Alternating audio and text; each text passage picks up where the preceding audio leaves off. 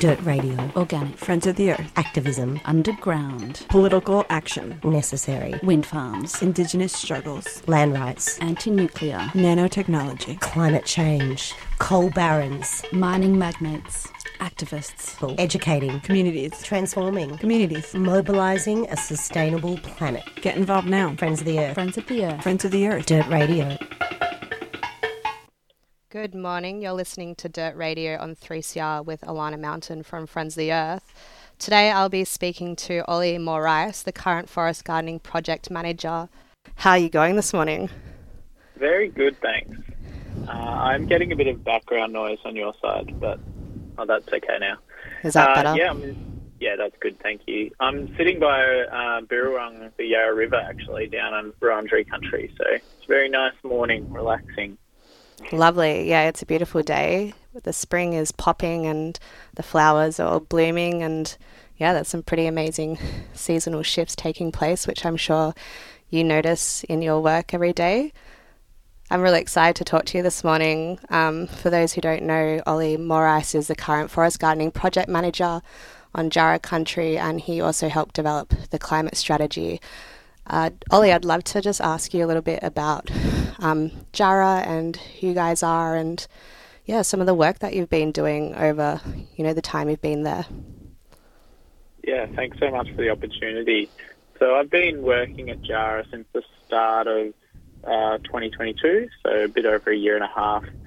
And really why I came into work at the corporation was because many of our elders on the board, who the sort of leadership within the corporation, have been really concerned about climate change for a long time and really want to put Jarrah sort of at the forefront of climate solutions and to sort of be really proactive in responding to climate change in central Victoria. So previous to Jarrah, I'd been working in a lot of different climate change NGOs, done a lot of work in the South Pacific in places like Fiji and Vanuatu, and also worked in South America and Sub-Saharan Africa on sort of sustainability and sustainable development challenges, and I kind of brought a lot of that experience and passion for self-determination in the sort of climate change space to Jarrah, and yeah, that was kind of how the sort of start of our work and focus on climate change came about. Amazing.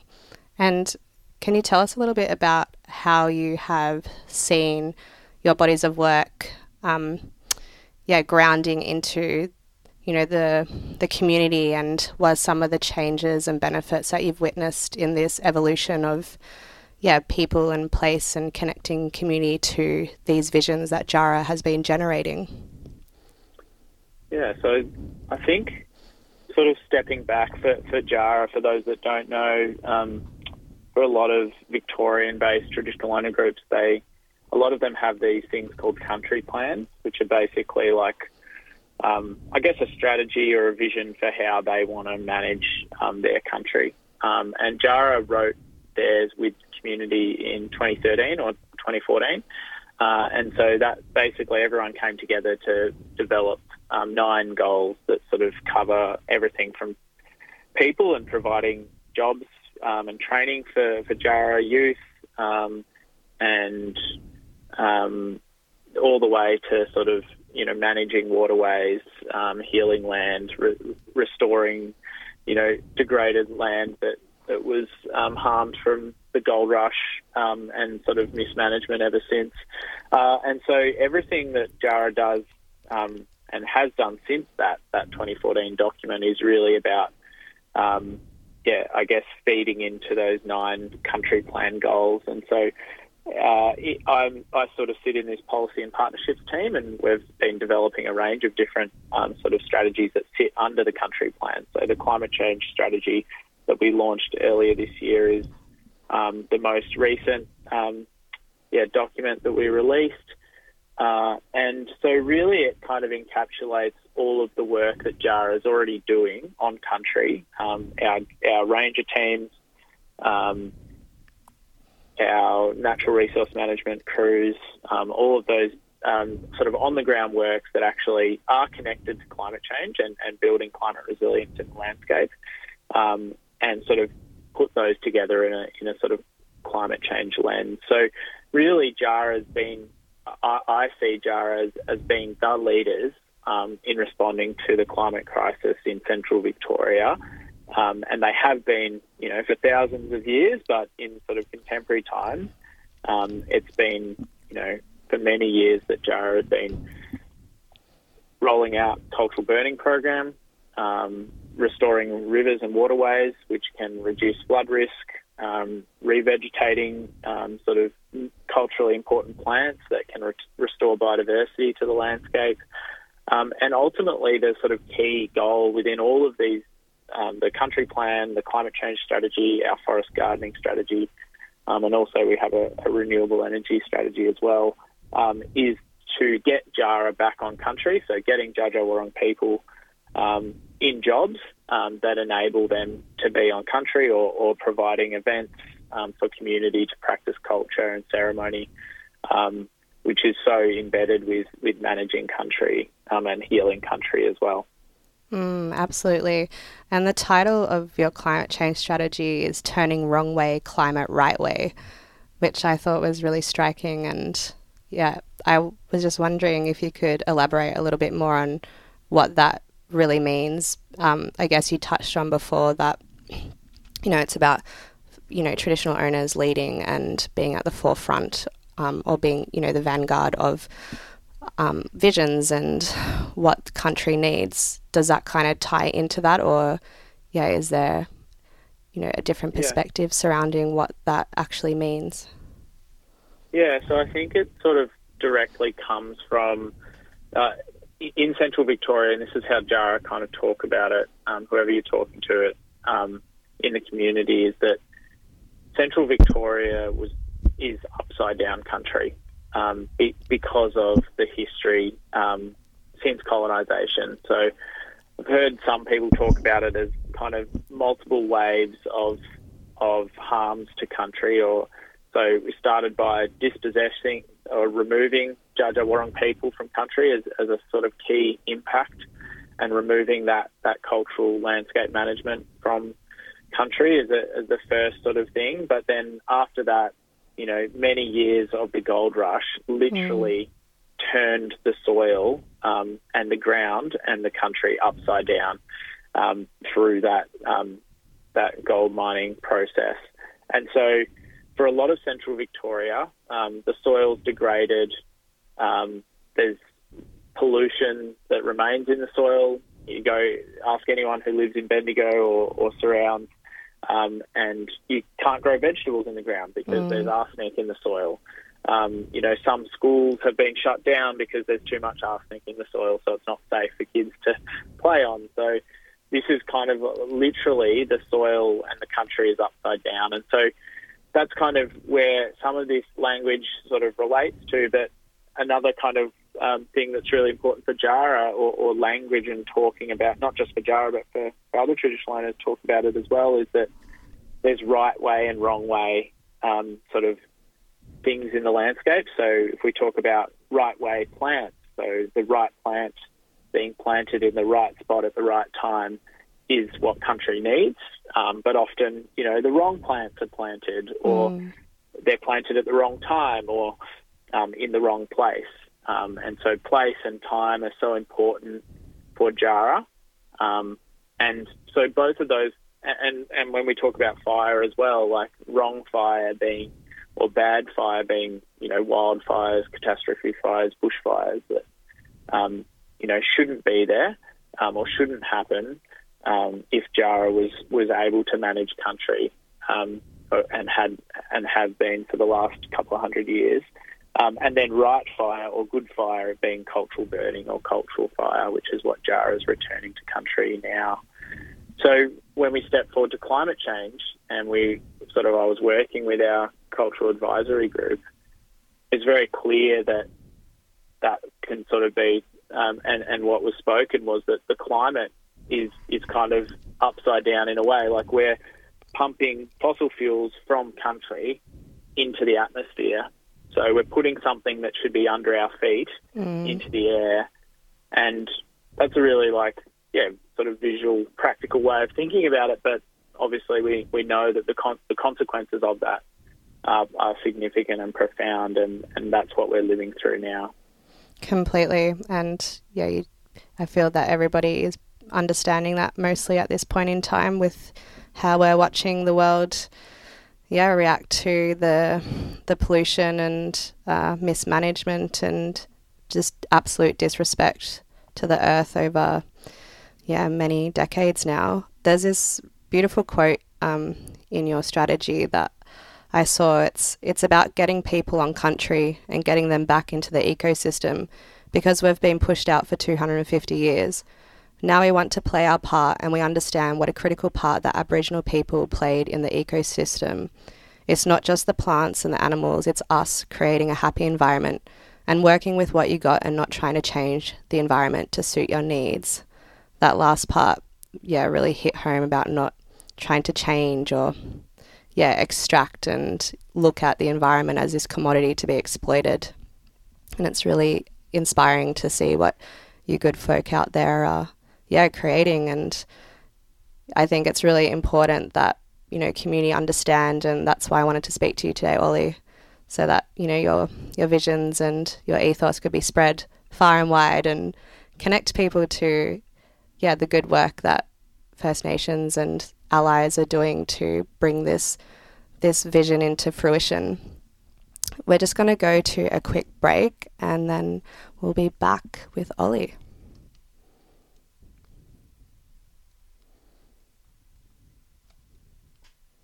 I wanna drop food, not bombs. Hot trains, volunteering every info shop. I wanna give free therapy out in the park. Go to free school, dumps and have practice rock. Try food, not bombs. When I was new to Melbourne, I found a Food Not Bombs flyer on the road, and I had this fist with a carrot, and carrots are my favorite vegetable. I think they were asking for help doing stuff, and I got in touch. We, rescue food that would otherwise go to waste. I like the aspect of sharing food and not making anyone feel obligated to pay anything for it. We make a real point at Food Not Bombs of involving everyone who wants to be involved in whichever part they want to be involved in. For more information, go to fnbmelb.noblogs.org. Food Not Bombs is a 3CR supporter. Food Not Bombs. 3CR is about community, and we welcome your participation at the station. 3CR is open to a wide diversity of volunteers and is a great way to connect with Melbourne's activist community. Have you ever thought about volunteering, doing a reception shift, getting a program on air, training in radio skills, or contributing to one of the station's committees? There are many ways to be involved at 3CR. To find out more, go to 3cr.org.au and get in touch.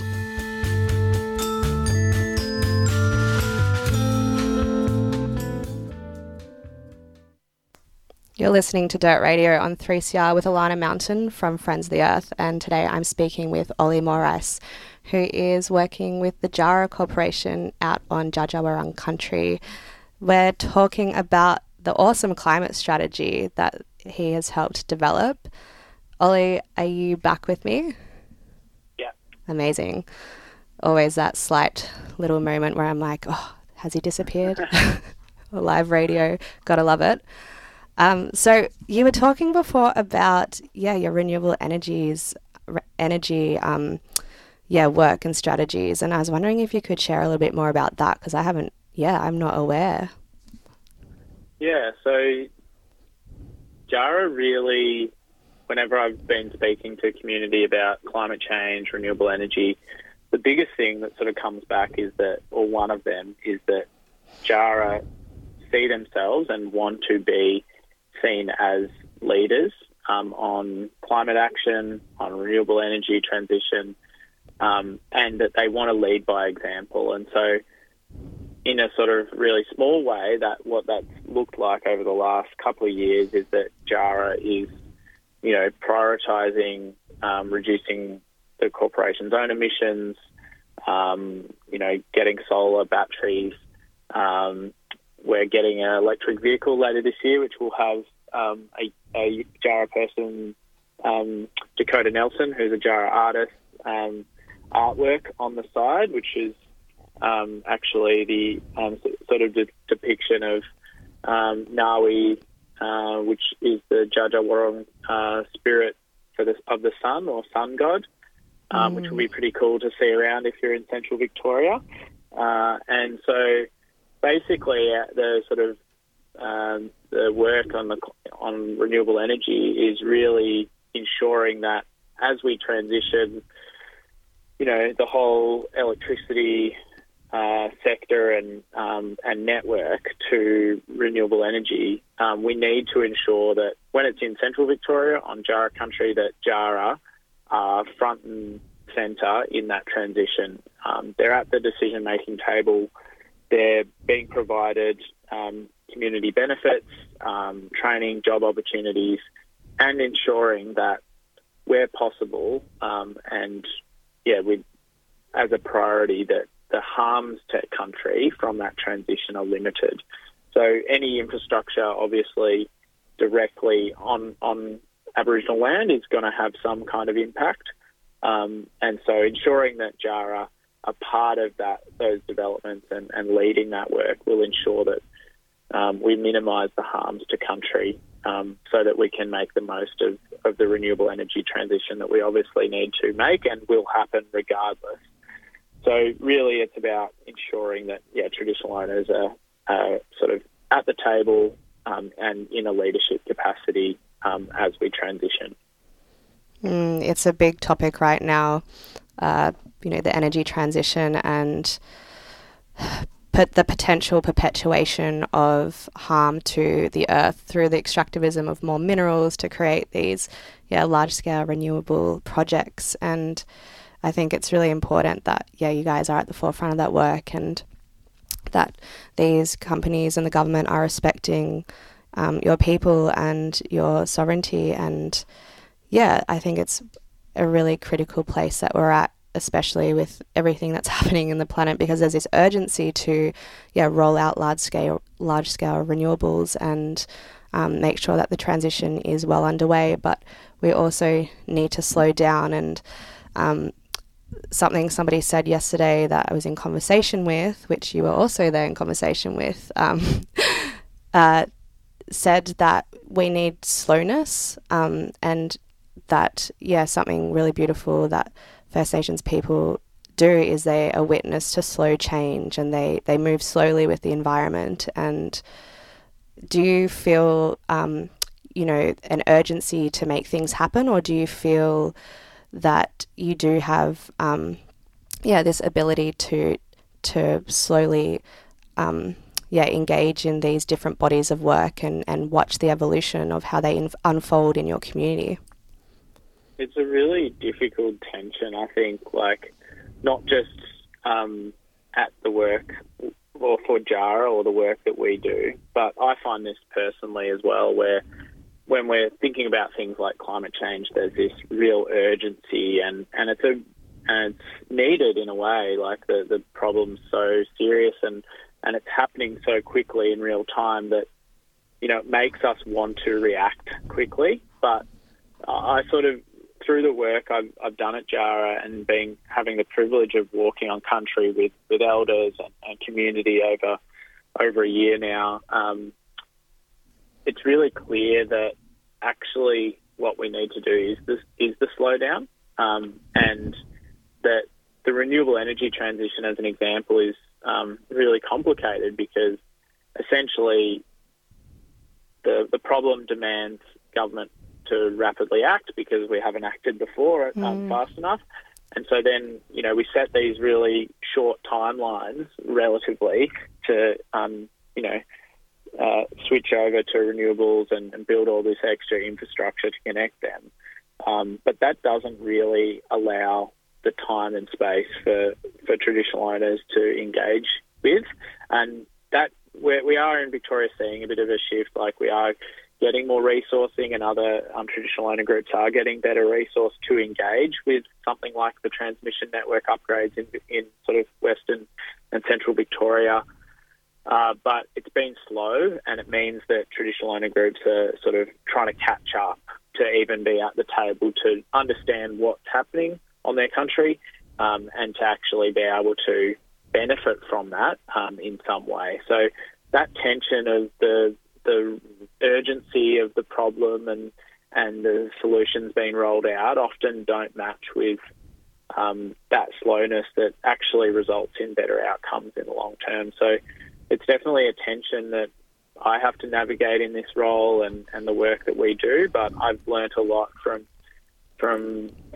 working with traditional owners and First Nations, because they're able to shift between, depending on what country needs, right? Like when something needs to happen quickly because that's what country is demanding, then the community can respond to that. But we've sort of built these systems in contemporary sort of Western society that are so rigid and unflexible that when we have things like climate impacts, it makes it very slow and difficult to change and adapt. So I'm learning a lot, which is a real privilege and honour, but it's definitely a challenge, I think, for all of us as we move into the future.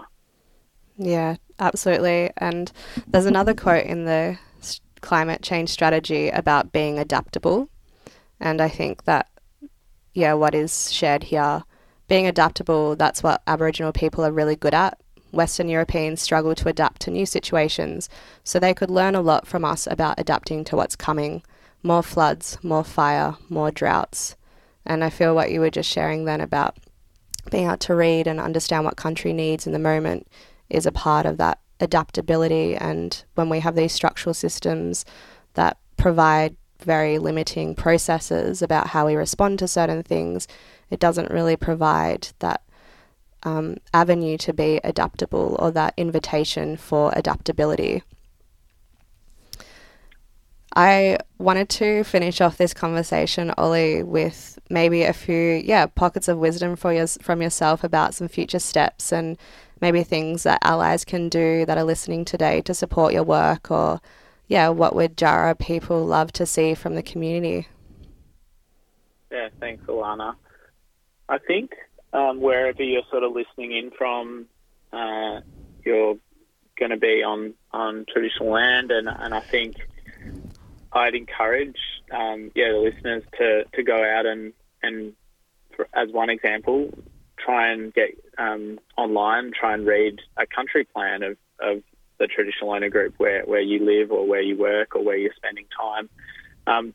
And I think through that engagement, I think it's a good first step that other things might surface in terms of how you might support or sort of amplify or elevate the work that the traditional owner group where you live and work are acting on, because from my experience across the state of Victoria and obviously around the country, First Nations are doing amazing things, whether it's cultural fire, revegetation, managing our waterways, revitalising language is a big thing and is happening, and renaming of places.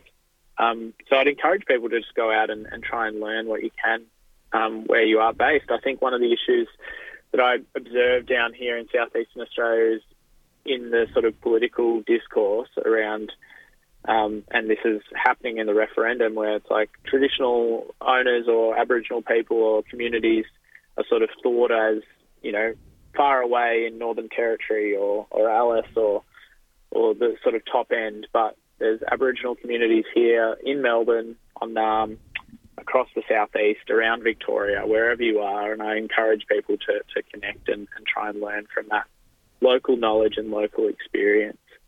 And I guess the other thing, today is actually a really special day for Djara. Up in Bendigo, for the first time, a cultural burn will be conducted in the middle of Bendigo.